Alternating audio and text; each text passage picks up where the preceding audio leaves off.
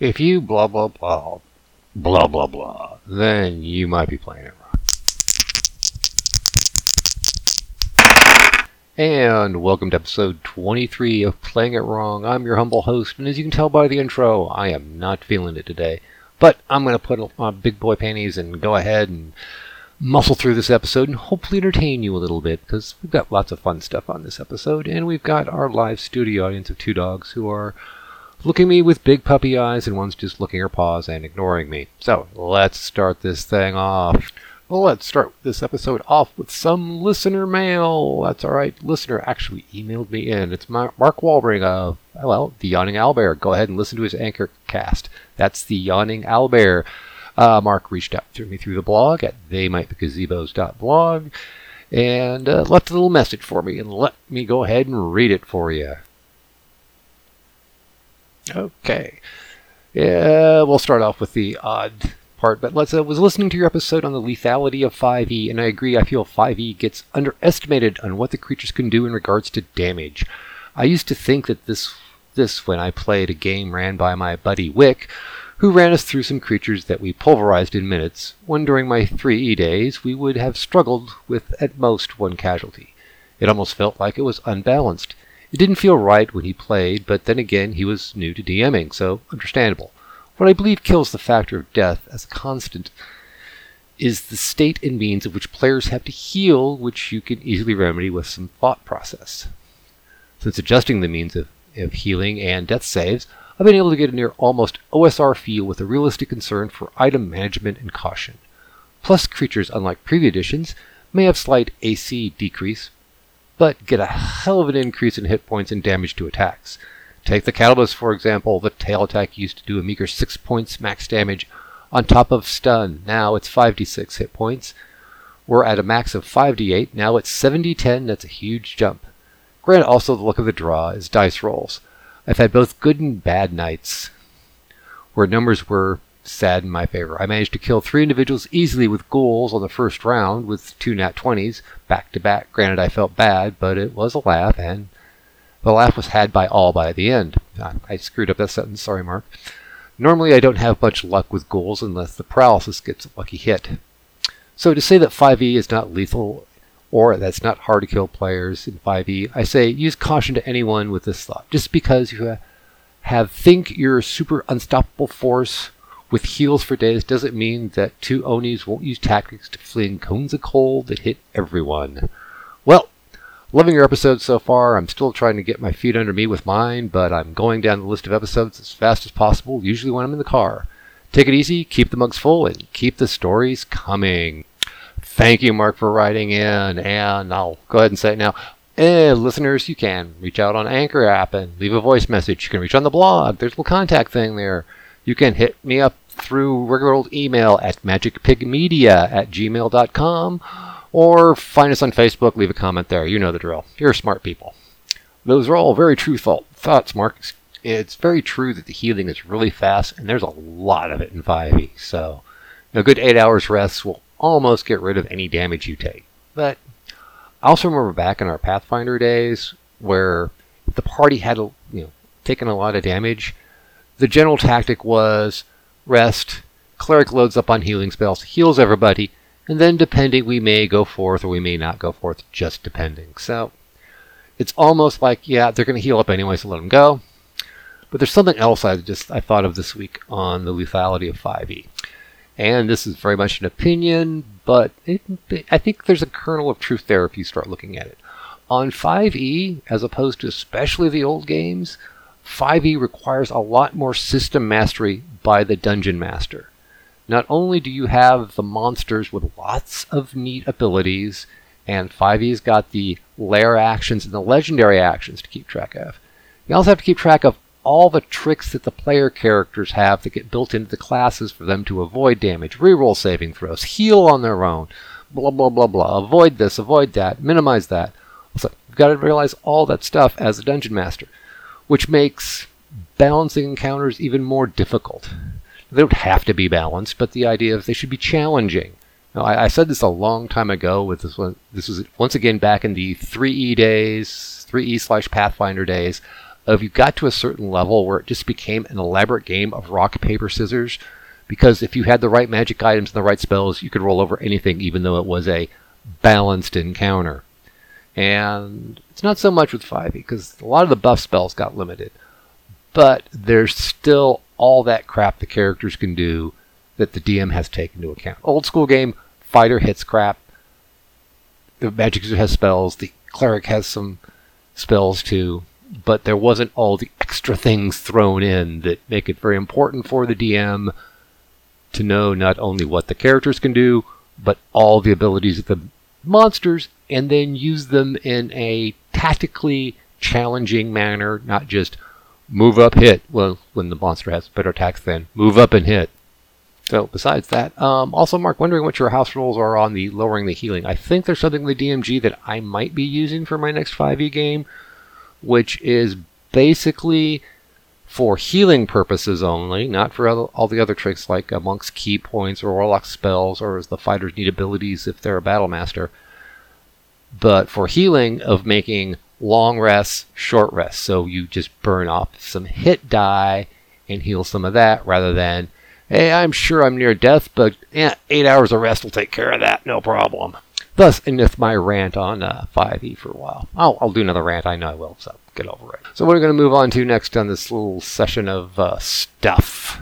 Let's hit up with session summary. I'm not going to do the reverb, the fancy sound effects, because this week it was kind of boring. So 2 of the 4 players couldn't make it. There's a little drama, and I don't do game group drama on blogs or podcasts. That stuff doesn't belong here. But needless to say, we had 2 players who did not show up. We played anyway. And it was kind of fun. We had I think it was a sorcerer fighter and a barbarian. And we killed stuff. Not too much on plot. Not too much RP. It was kind of just totally impromptu. And we got some neat stuff. We actually went, you know what, we went so much something to happen, we'll give the DM so many hooks, let's play with a deck of many things. And we did. We did actually well on the deck of many things.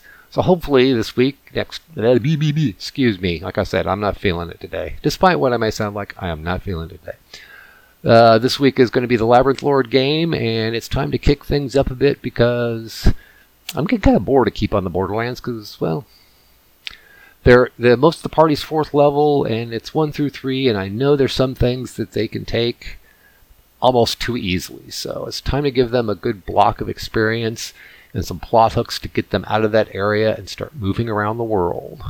It's plot hook time, damn it! All right, let's move on to the next thing on this episode.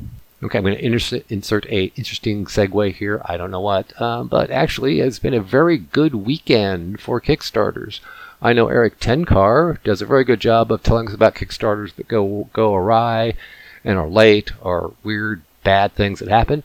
But I'm going to tell you about all the neat stuff I got in the mail this week, both virtual and physical. First, a big shout out to Tim Gothridge Banners. Sorry about that, Tim. Tim Gothridge Banner Shorts. The lovely and talented man who, thanks to his little Patreon, I got some NPC cards in the mail. And at the same time, I got my physical rewards for Skeeter Green's Crypt of the Science Wizard. I did a review of that earlier from the PDF from the Kickstarter. Now I got my physical book, and the physical adventure is cool. What else is happening good? Oh, yes, more good old updates for Old School Essentials. Gavin Norman's still pushing out updates for those rewards. That should be coming real soon. The basic books are already PDF distributed, and I'm sure the add-ons of the advanced classes and the genre and the illusionist and druid spells are going to be out soon. Also hitting my virtual mailbox, we have the PDF version of Encephalon Gorgers of the Moon from Frog God Games. They have been doing some Indiegogo campaigns for short print runs of adventures. I haven't backed all of them, but I backed this one. I got my PDF this weekend. I'm reading through it. It looks pretty good, and a review will be coming shortly on the blog, and it is already available in PDF form on Drive-Thru in the Frog God site. And that means my physical reward should be getting shipped soon. I got another little surprise package on the way from Frog God, but that has to do with their review contest, which I won a little few frog bucks, so I ordered some things for myself. But that's not all this weekend on the Kickstarter front. I also got the PDF reward and ordered the print on demand of the Faraway Land OSR version. That looks really good. I've done a little scan through that. I'm really excited about it. The quick review, I'm going to do also a review of that later on when it probably becomes more publicly available. But to give you a heads up, if you didn't back it, it's very closely based on Lightbox and also Swords and Wizardry Continual Light. And you add in the weirdness of Faraway Land for races and everything else. And it's a pretty neat little game. Even if you don't play it, I'll tell you this right now, and you're a Lightbox fan, get at least a PDF for some reference on spells and some extra monsters and some extra ideas. It's worth it. Trust me. Like I said, a more detailed review will be forthcoming. All right? And that is the wonderful things that have hit my physical and virtual mailbox. And you know what? Come July and August, there's going to be more stuff hitting the mailbox. Yay! So if you back Kickstarters, be picky. Back ones that are people who will fulfill. It's not so much give somebody a chance. Just be careful. And also, when things go well, give those creators shout-outs, all right? Don't spend your time just bitching about the ones that go south. Give shout-outs to the creators who do the job and follow up. And with that, gentle listeners, we are going to move on to readings from the Little Brown Books because, like I said, I'm feeling drained this week, but I'm going to muscle through this. And what we're on this week, we're still on Volume 2, Monsters and Treasure. We've finally made it to the treasure, so we're going to start where we left off, and that is armor. Because this is really, really short section because it's one paragraph on armor. You know, the whole thing about magical swords last week, and then armor gets a paragraph. Basically, it makes you harder to hit. However, there is one extra little thing in this paragraph that is only 2 sentences long, by the way. If the shield's bonus is greater than that of the armor, there is a 1/3 chance. I think that's a 1 in 3 chance that the blow will be caught by the shield, thus giving the additional subtraction. So I don't know what that means. But, so I guess maybe that if a shield has a higher bonus, only the higher than the armor, then only the higher of the 2 bonuses count? It's not quite clear. So let's go on to miscellaneous weapons. Have bonuses 1, 2, or 3. I mean, that's it. The whole thing on swords, but other things don't have it. But we have more things here on weapons. We have magic arrows, which they do more damage. Magic bows, but that's it. Do bonus to hit, but not damage. And arrows and magic arrows and bows stack. Warhammers, +1 per 2, and hurled in the same manner as axes. Dwarves get a better chance with +3 hammers, especially when throwing it. Dwarves get extra, double the range, and extra damage. Spears, same thing. So there's a whole detailed thing about magic swords, Stormbringer, but like every other weapon gets kind of just glossed over. So let's go on. What's after the miscellaneous weapons? We have potions. All the stuff you can drink. There's one thing, I did an old post and a lot of people didn't like it when I talked about Pathfinder and 3D, where that I hated crafting rules because it turned the party of adventurers into shopkeepers. And it still does, but it does in 5e. But anyway, potions. Basically, 1 dose equals 1 use. A sample can be taken without affecting the whole. For those with limited effect, the time will be 6 turns plus the number of pips rolled on a 6-sided die, so d6 plus 6 turns. Some potions will not be detailed here as they duplicate magic already explained or are self-explanatory. This is going to be good. So far from my experience in reading these, when it says self-explanatory, it usually means see chainmail. Alright, growth. You get to be 30 feet in height.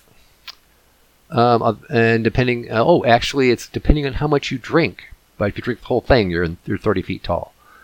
Diminution, you'll shrink to 1/2 1 foot if the full potion is drink. Giant strength. Give the recipient full giant prowess, including 2 dice of damage when he scores a hit. Okay, gaseous form. Go any place airtight.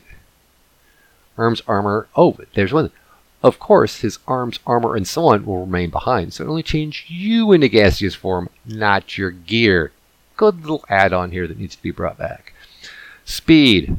Doubles normal speed. Yay. Now, that's only movement speed. Doesn't give anything about attacks. Delusion. Makes the user believe the potion is whatever he desires, and each potion looks like some other type of potion. Healing. Goes 1d6 plus 1.